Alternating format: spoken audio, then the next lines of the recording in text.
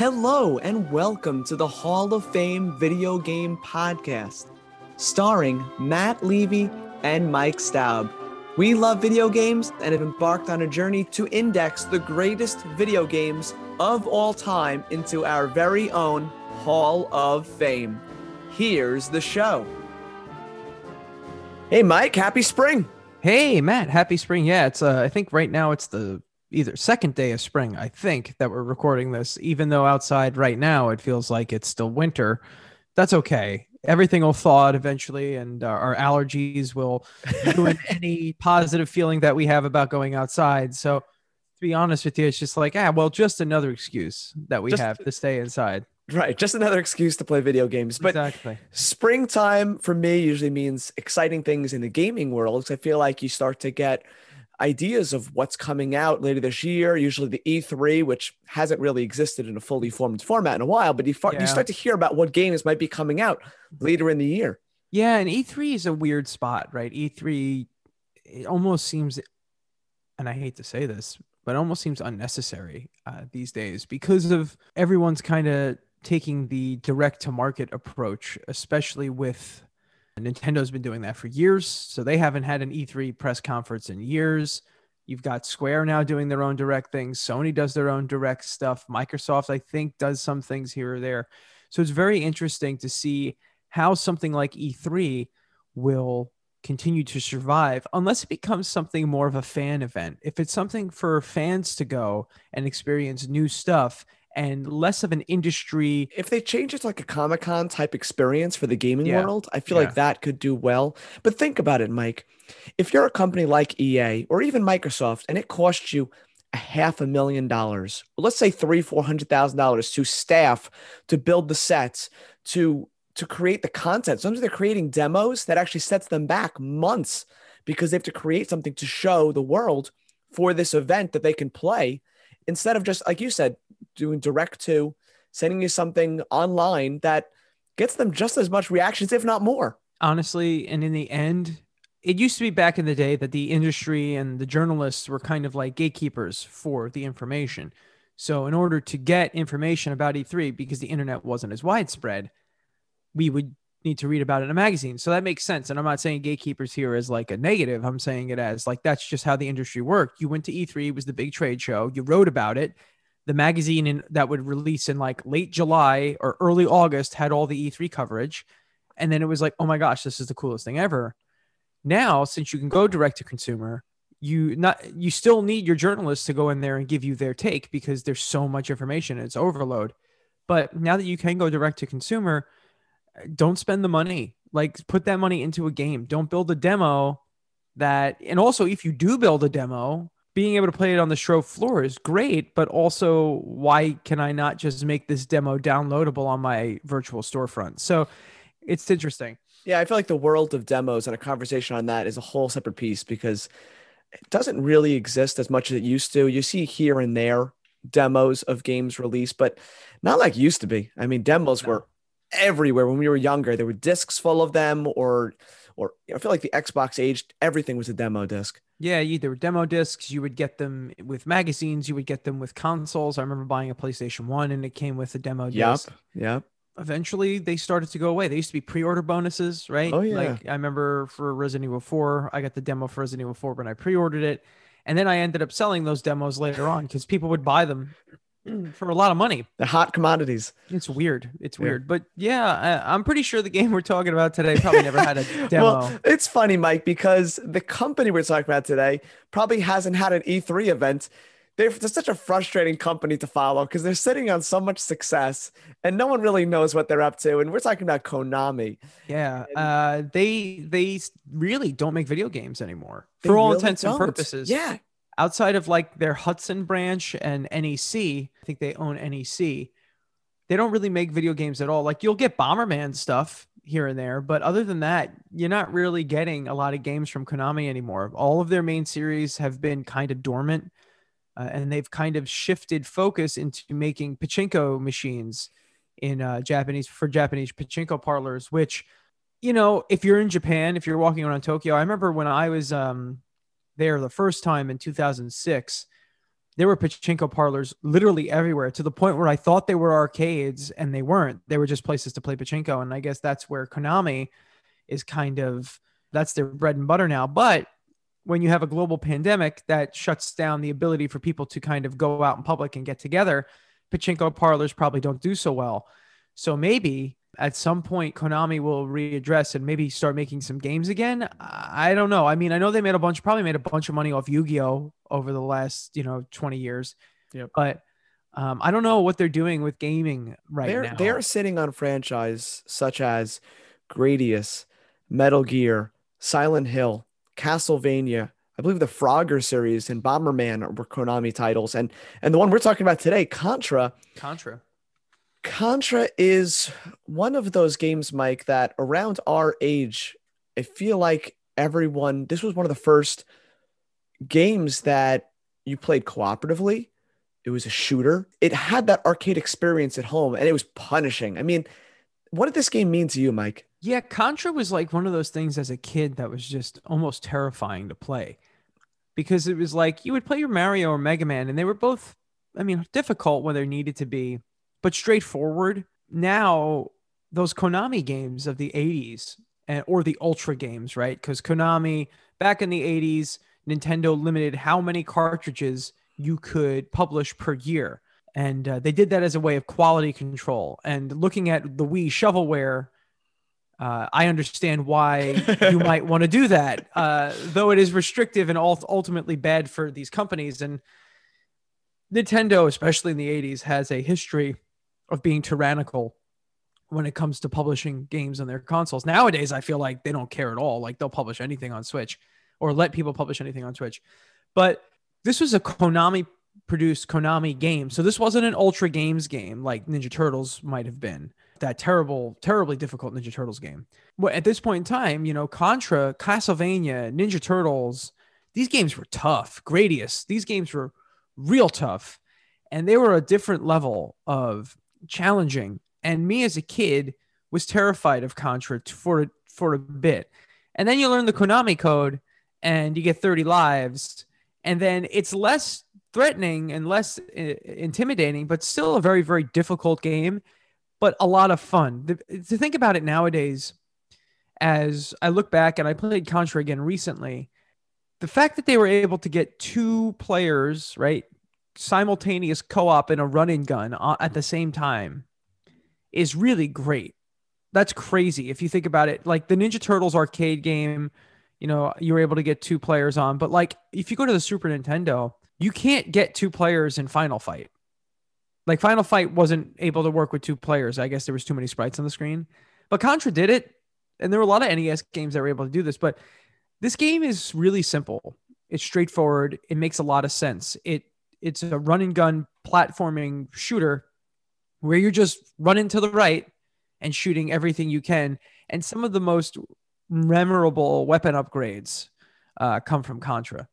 Yeah, Mike, I think you hit on a lot of great things there. And the first thing being, when you do compare it to a Mega Man and a Mario, those very much feel like user-friendly console games. A lot of the early Konami games, like you stated, they still feel like arcade games. I feel like Konami still didn't really translate to what a console game is versus an arcade experience and the quarter eating experience. This game very much is meant to put a quarter in, put a quarter in, put a quarter in, because it's punishing. And on a console, it translates very interesting, as you said, because it is a co-op experience. It's difficult without that special, unique, and I think we need to talk about that Konami code, because this, cheat codes have a whole lore and world to them. Is there any more known and more popular than the Konami code? I don't think so. I think because it was easy to remember and you could use it in like a bunch of Konami games. I don't think you could use it in Castlevania, but I know that you could use it in Contra. I'm pretty sure you can use it in Gradius. So Gradius is where it actually started. It doesn't get the credit because Contra is probably the more mainstream, the more known game. Ship shooters aren't as popular as kind of run and gun.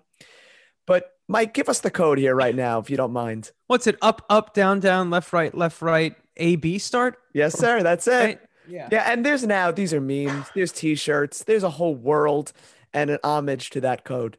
Exactly. Like people have based their lives around that code. to the point where like I believe some of us wish it worked in real life. I would love to, use a code like that and have a couple $100 hit my bank account. I'm pretty sure I'd be okay with that. But even like websites have used it. I think Facebook used it at one time, or Google has used it on their main page. They might still use it on their main page. Sure. It's just like one of those things where it's like, it shows to you how something from a game like Contra, which a lot of people probably haven't played. Sure. But they know what the Konami code is because it's a piece of our culture now, and how video game culture has kind of permeated throughout, and terms and things that video gamers know and have been saying for years are now kind of commonplace. Yeah. And I don't think Contra, 1987 is released in arcades. February 2nd, Groundhog Day, it's on 1988, comes to Nintendo. And this very much feels like a Groundhog Day type game because you die, you start over, you die, you start over. But this game is not the first shooter of all time. It's not the best shooter of all time, but I feel like it made shooters accessible on the console level for the first time. I think so. And I think it also kind of proliferated the genre and has had massive influence moving forward. There's a lot of games that want to be like Contra. Some games are 100% Contra. There was that one game, I forget the name of the company that released it, but there was a game that was essentially an homage of Contra 3, the Alien Wars. I think it was called Hardcore Uprising or something like that. Well, there's a whole legacy of shooters. I mean, Gunstar Heroes is one that comes to my mind. Heroes, which is wonderful. I think back to, you were streaming this past week, some Cuphead. Cuphead is Contra. You're shooting in the same amount of directions. I believe it's 8 or 12. I don't know how many directions you're shooting in on diagonals. It's 8. I'm pretty sure. Yeah. So 8 directions you're shooting in. It's punishing. It's very much taking the Contra formula, which is, as you said, as basic as can be, and just putting its own spin on it. Yeah, Cuphead, like I know a lot of folks, and I said this on the stream, a lot of folks always say, oh, Contra's like, Cuphead's like Mega Man. It's like, not at all. It's actually very much Contra, to the point where like the way Cuphead jumps is the Contra like somersault jump. Yeah. And you can jump and shoot at the same time in that somersault. So I think that obviously there are more, there's a little bit more to Cuphead. There's more depth to it, sure. With its evasion and its special equipped abilities. But the primary method of traversal and combat of Cuphead is Contra. Especially if you're talking about the run and gun levels of Cuphead. You're not talking about the boss levels. Those feel like levels of Contra. The enemies are coming across the screen, left to right, top to bottom, from all angles. And Contra feels at times almost overwhelming when you have these tiny little sprites shooting at you and you feel like you're trying to bob and weave and not get touched or hit by any of them. Yeah, no, absolutely. It's definitely a game that amps up the tension through the amount of stuff they're able to just throw at you. Now, there are definitely ways of playing Contra now after it being around for 30, 34 years where you can really just understand the patterns and understand what you're doing. If you've played Contra a lot, I'm pretty sure that people do perfect runs in their sleep. Yeah, it's probably easy for... This is a 20-minute game. If you don't die much and you know what you're doing, this is a quick, as you said, straightforward 8-level game. Yeah.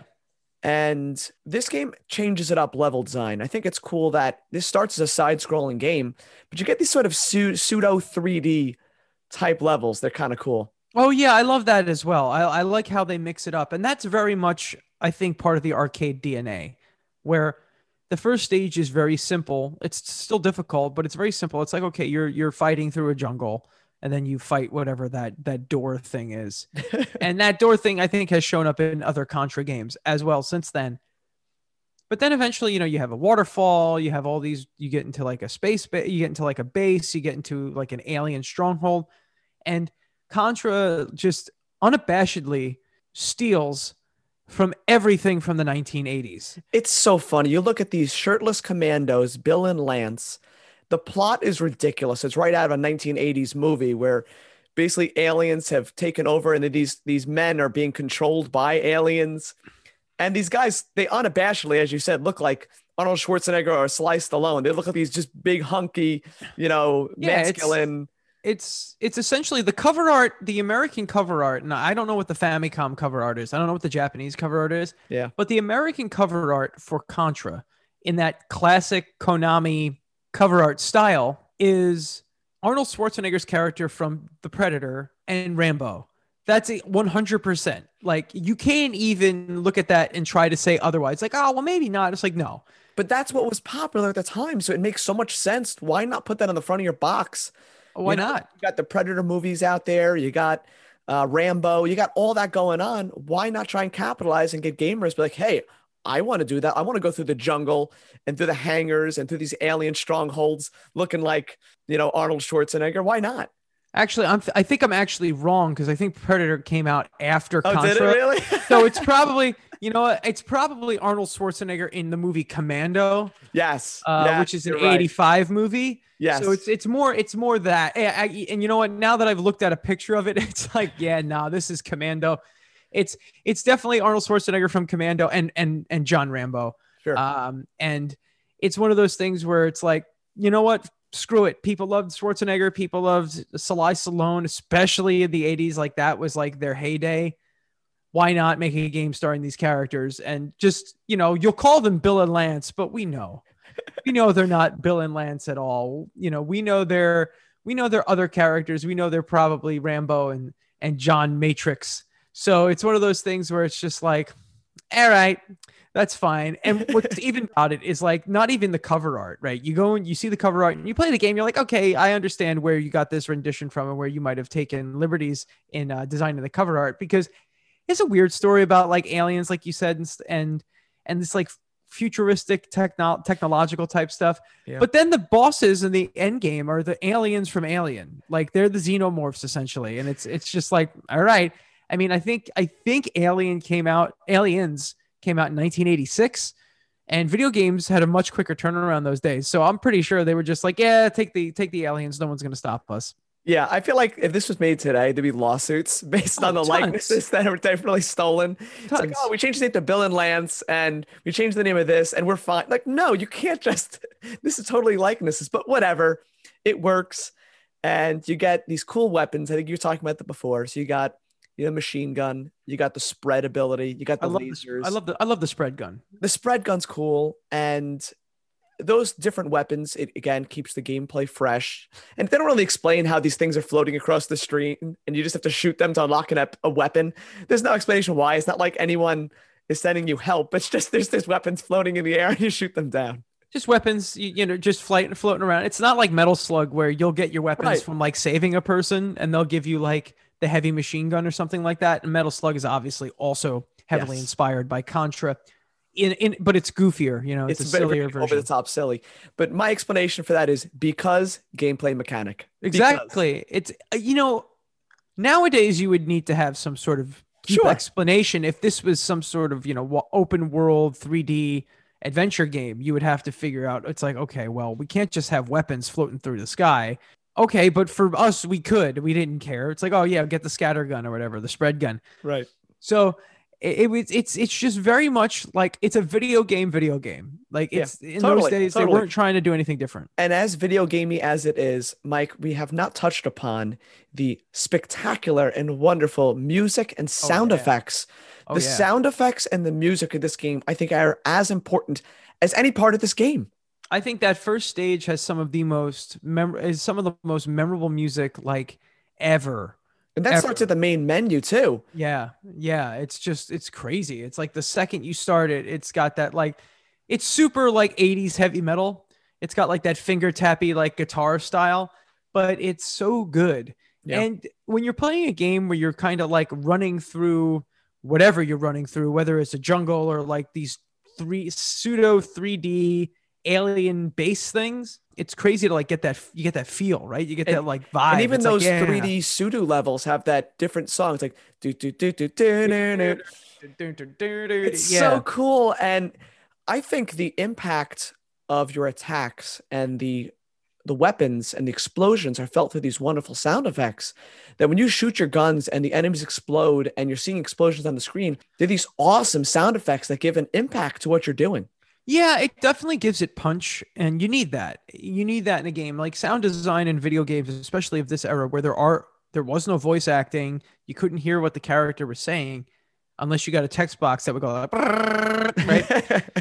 In these games, like you almost need the music as a storytelling element. And like the music when you're in the bass kind of has like this kind of, sure, it's still rock and roll, it's still heavy metal, but it's got like this almost kind of sneaky, kind of like, it's a little quieter. It's got like almost like a spy feel to it. And then those stages are crazy. Playing those on the NES, you're like, wow, it's able to do some stuff. I was looking at that from a different angle when I replayed this game. And you're looking at the art design to try and make these pseudo 3D levels. And it's cool how they use angles and the way it's drawn to make it look like you're playing this 3D space, but it's very, very simple, but it's really just well done. It is super well done. It's a bit of the Disney favorite forced perspective. Yes. Of the game, but it's really fun, and it does build tension because they just keep throwing enemies at you, and these enemies then start throwing grenades at you, and then they do all this stuff.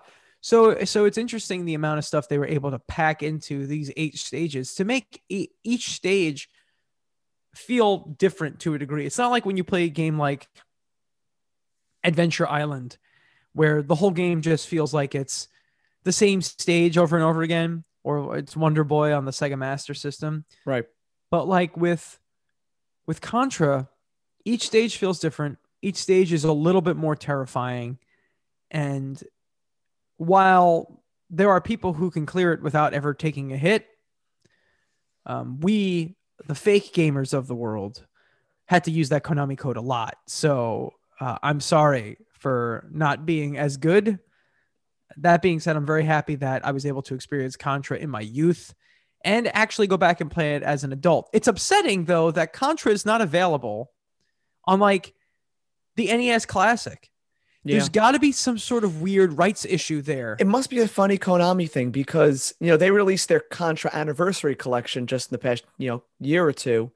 And it's a great collection. It's got, Contra, Super C, Famicom versions of the games. There's some other versions of Probotector. Yeah, is that the PAL version, or is that I think so. I think that's the PAL version, because Contra was probably a term you might not have wanted to. I don't know why they had to change them to robots in the UK or PAL. Yeah, they did funny things back then. This game was supposed to take place plot-wise in like the year 2600, but when it came to the States, they changed it to being 1980s. They didn't want to make it a future, it's funny. I feel like it has to do with, in America, it might have to do with, well, first of all, the term Contra is also like, at that point in time, you're talking about the Iran-Contra affair, which, as I think people immediately associated Contra with that. But I'm not exactly sure why it was changed to Probotector in the PAL version. It probably has something to do with one of like the country's laws about showing violence in something that kids would play. That's the only thing I could think of why they would change it to robots, because they're robots now shooting aliens. So that's fine, in terms of the PAL. Like, humans can't shoot humans and aliens, but robots can. Right. So, you have one of those things where they probably changed it because of that. But I think now it's gone back to being Contra, I think, worldwide. And it's just honestly, to be perfectly honest with you, I don't think there's a reason why they chose the name Contra. I think it just was a cool sounding name, which I think a lot of people did at that time. Well, what's funny is the sequel, which we call Super C, was Super Contra. Exactly. Another place of the world, but they dropped the word Contra in the States and turned it to Super C. So it is, like you said, it is strange what they've done as far as the title of these games. You know what, though? That always happens, right? That stuff gets moved to the United States, and the United States folks who the localizers look at something, it's like, we're not going to call this guy Dr. Eggman. That's stupid. Let's give him a new name. And then it confuses generations of people. And it's like, well, he's Robotnik, right? No, he's not. Isn't he Koopa? But he's Bowser. But he's Bowser. Isn't he? Toadstool? No, she's Peach. Right. Oh, she's always been Peach. We just were told the wrong name. Is it Final Fantasy 3 or 6? I'm going to rip my hair. It's hard being a gamer. It is hard. You know what? It is difficult. It's difficult being a gamer, being a gamer dorky kid.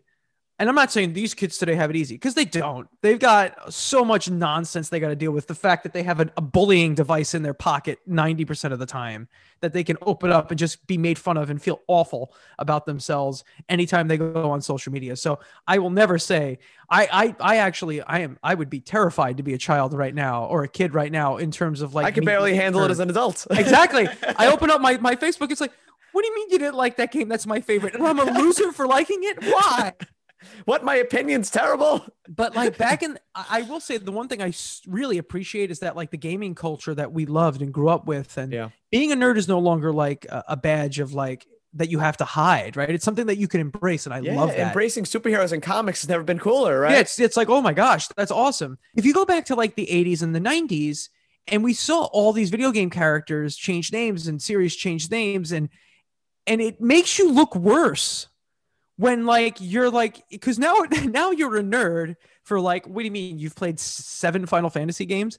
Well, actually, now you're a pretentious nerd because you have to correct people because the names changed. Stop it, please. Just stop making it harder for the dorks.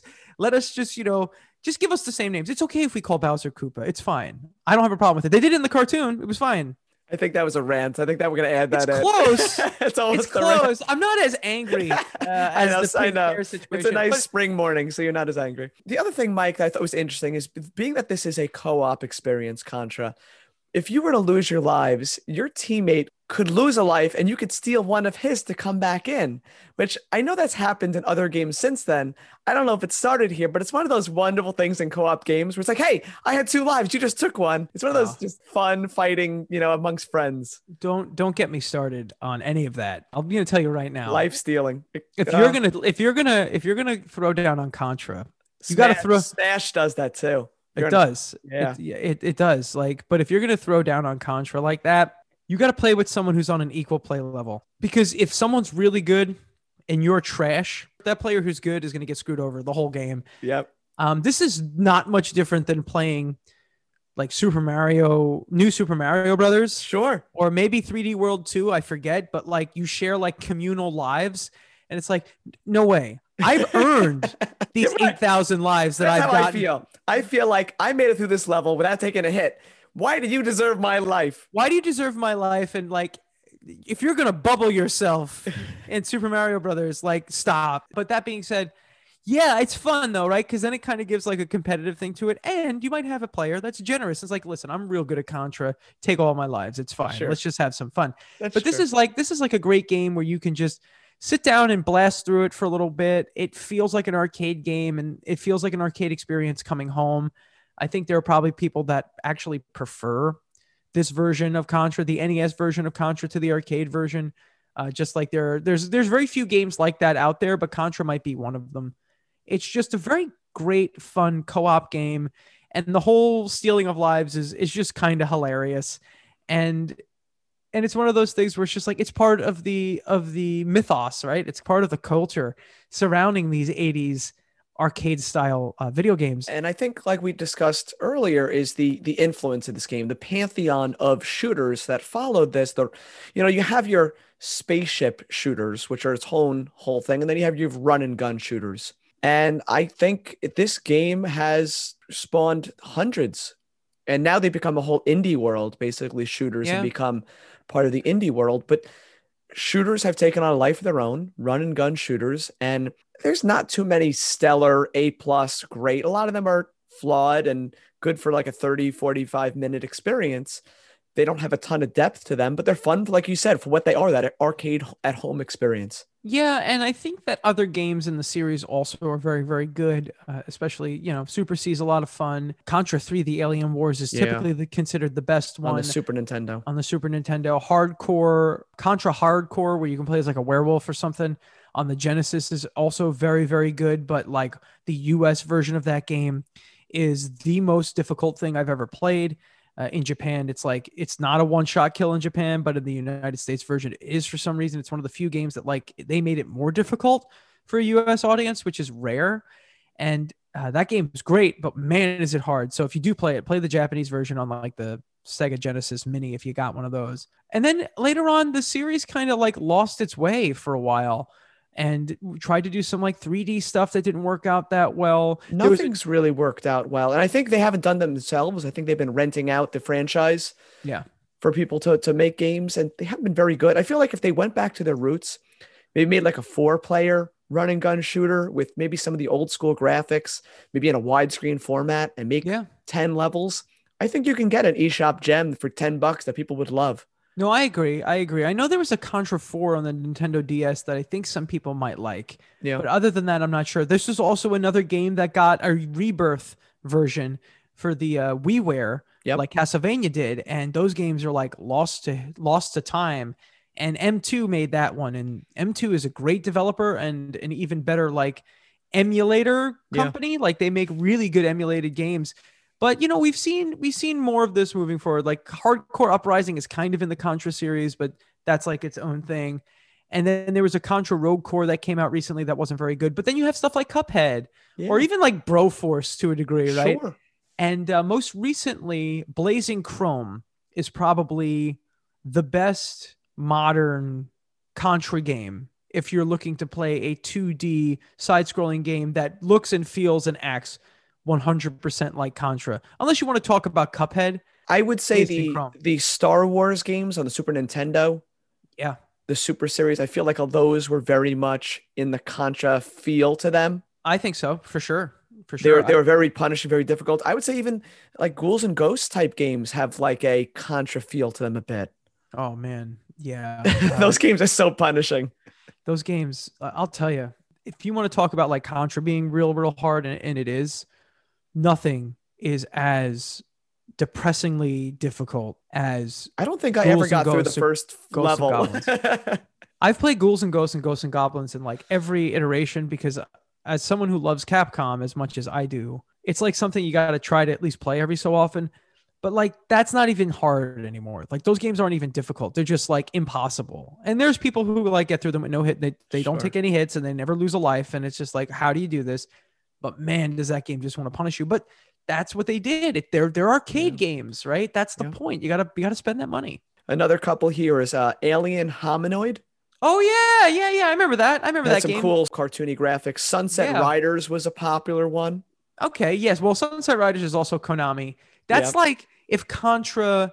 That is your 4, or is that 3-player, right? That's like a 3-player Contra. That's like a 3-player game. It is. Plays the Cowboys. It might have been 4 now that you mention it. Yeah, it might have been 4, but I remember there being like a guy with 2 guns, a guy with 1 gun, and like a shotgun guy. Yep. And you were, it was an Old West themed, something in between like Contra and like, a classic Konami beat 'em up. It was like kind of like a mix between the two. But I love Sunset Riders. I love that game. And I think, like you said, Metal Slug, like I said earlier, Gunstar Heroes and Cuphead are probably the most successful versions of this. And it's funny that when you look back on, Xbox, PlayStation, all the different consoles out there, very, very few successful running gun shooters. Very few successful because I think everything just goes back to Contra. Ultimately, it's like, all right, well, how can we make it like Contra? And there aren't as many Contra games as there might be, your standard platformer likes. But, there are probably more Castlevania games now. See, I feel like if someone was going to start a run and gun shooter today, I feel like you would have to add depth to it. So maybe you add some like RPG elements, like level up systems, like you kill enough enemies, maybe your character levels up, and you can upgrade your stats and upgrade your jumping abilities. I feel like there'd be something there if someone wanted to make a deeper run and gun shooter. Yeah, I think so. Maybe you'd have to make it a little deeper. Maybe you would have to make it more accessible and maybe not as difficult. So like maybe over time, you could get items or buy things that can increase your stamina, or health bars or things like that. Yeah, stuff like that. I think that in putting out a game like Contra today in its purest form without a code, I think there would be a small group of gamers that would be all over it. Similar to how there are folks that are like all about Dark Souls or like Celeste. Yeah. They like really, that type of. They like to grind through those old schooly looking games, but a little challenging as well. Exactly, and I think it could do well today. I'm just not sure, to what degree people would want to play something new like this when they could go back and play Contra, especially now that there's that Contra collection out. So. Yep. All right. Well, Mike, thank you so much for talking about the classic NES arcade Contra, and we would all love to know, what have you been playing? Yeah, I'm still playing Bravely Default 2. I'm probably about 30 to 35 hours into that game. I'm really liking it. I did fall off a little bit because sometimes with RPGs it happens where it's just like I don't feel like grinding, and that's the thing where I'm at now in my life. It's like I like RPGs a lot. I love them. I love RPGs, especially like traditional style JRPGs. I think they're one of my favorite genres out there. But as there's so many games out there that I want to play, it gets a little frustrating where it's just like, all right, well, now you got to spend like 2 to 3 hours of your time grinding so that you can fight some boss. And I get that. And it's part of the genre. It's been part of the genre from the beginning. But like my overall general complaint and criticism of RPGs of this style are grinding does not progress your story. Grinding does not make you a better player. It just increases your The length of time of the game. yeah, it increases your length of time and it increases your character stats. So like it's not a skill thing. It's like, okay, an RPG becomes less about skill in this instance and becomes more about time investment. But that being said, It's padding. It is it's definitely padding. And I've liked when games have incorporated sort of auto yeah. combat where Yeah, you yeah, can yeah. turn that on. Basically, you move your mouse around or you move your joystick around. You get into a random battle. It auto beats the guys and you collect your XP and you go into the next battle. You don't have to like think. You can turn your brain off. You know what? Making an RPG where you don't have to battle a lot is not good, right? So there's got to be a happy medium there. And I think that a little grinding is okay. Like Sure. when I played Octopath Traveler, there's four chapters in Octopath Traveler and there's 8 characters. So what I would do is I would use all the 8 characters and then in between the chapters, I would do like maybe a few battles, maybe spend like 10, 15 minutes just getting a little, getting some experience and getting my characters to level up a little bit. And Bravely Default 2 isn't, it is grindy. It is grindy. And I'm not trying to say I don't like the game. I actually love this game. I'm enjoying it. And it's more than just about the grind. It's about your job class combinations. It's about your special abilities. It's about being able to mix and match and have a really great strategy. And there's a whole bunch going on in the battle system, which is great, but you still do have to grind. And that's why I always appreciate a game like Earthbound, where you get to a point in Earthbound where when you're in a dungeon and there are enemies on the screen, you get to a point in that game where you level up to where you can just walk into them and automatically beat them. And that's a great way to handle this type of thing. In Bravely Default 2, when you're higher level, the enemies that you would run into, because the enemies show up on the map, not random battles, they run away from you if you're too powerful for them. And that's good too, but it's not like you don't get that auto kill, auto experience that you get in something like Earthbound, which only happens if you're of a level that's too high for the enemies that you're fighting, which is The good. only thing that's more frustrating is when enemies scale to you.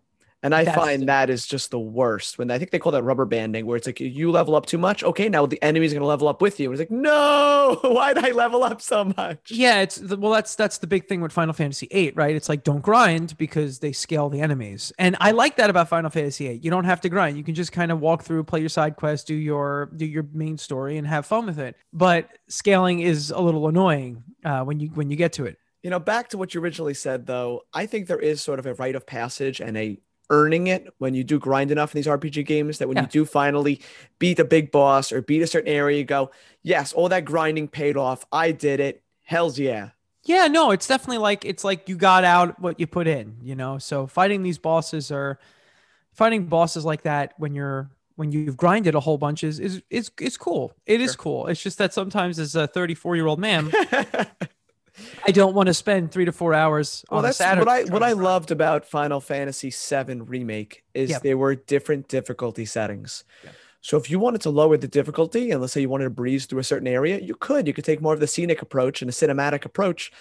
And I think RPGs should encourage that more often. That way, if someone doesn't want to have to grind through a certain area, it's not just one difficulty, scale it down. So people that don't want to grind for 60 hours. You're playing a single player game, unless you want to brag about playing it on difficult, like there's no competition here. Nobody, nobody, Yeah.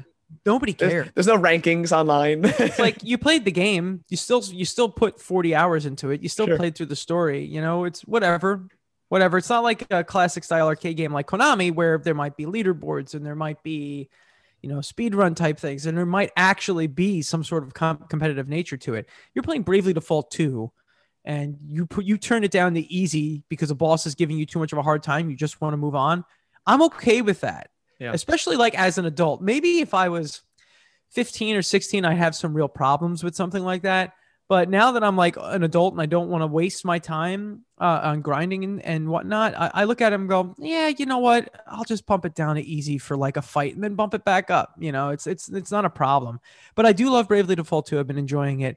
I'm very excited to finish this. Hopefully, I finish it soon. I think I'm getting closer to the end. I'm like in the fourth of I think 5 or 6 chapters of the game. It's a really great RPG. And then after this, I'm looking to maybe get into Persona 5 Strikers, even though I'm not really a big Muso guy. It doesn't necessarily feel so much like a Muso guy.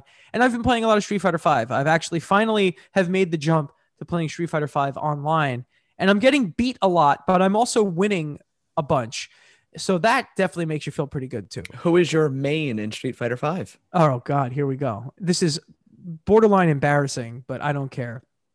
My main is Street Fighter 5 after years of being a Guile player. Guile or Ken, depends on which game I actually put a lot of Ryu too, or Sagat. Like it's almost like I play Guile and Street Fighter 2 all the time. Even like that was the best. And then when we got to like Alpha, I think I played a bunch as like Ken or Sagat.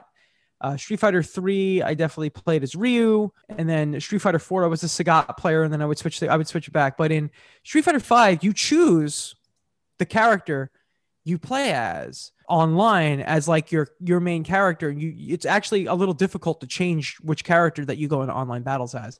But I play as Rainbow Mika, who is a Japanese pro wrestler.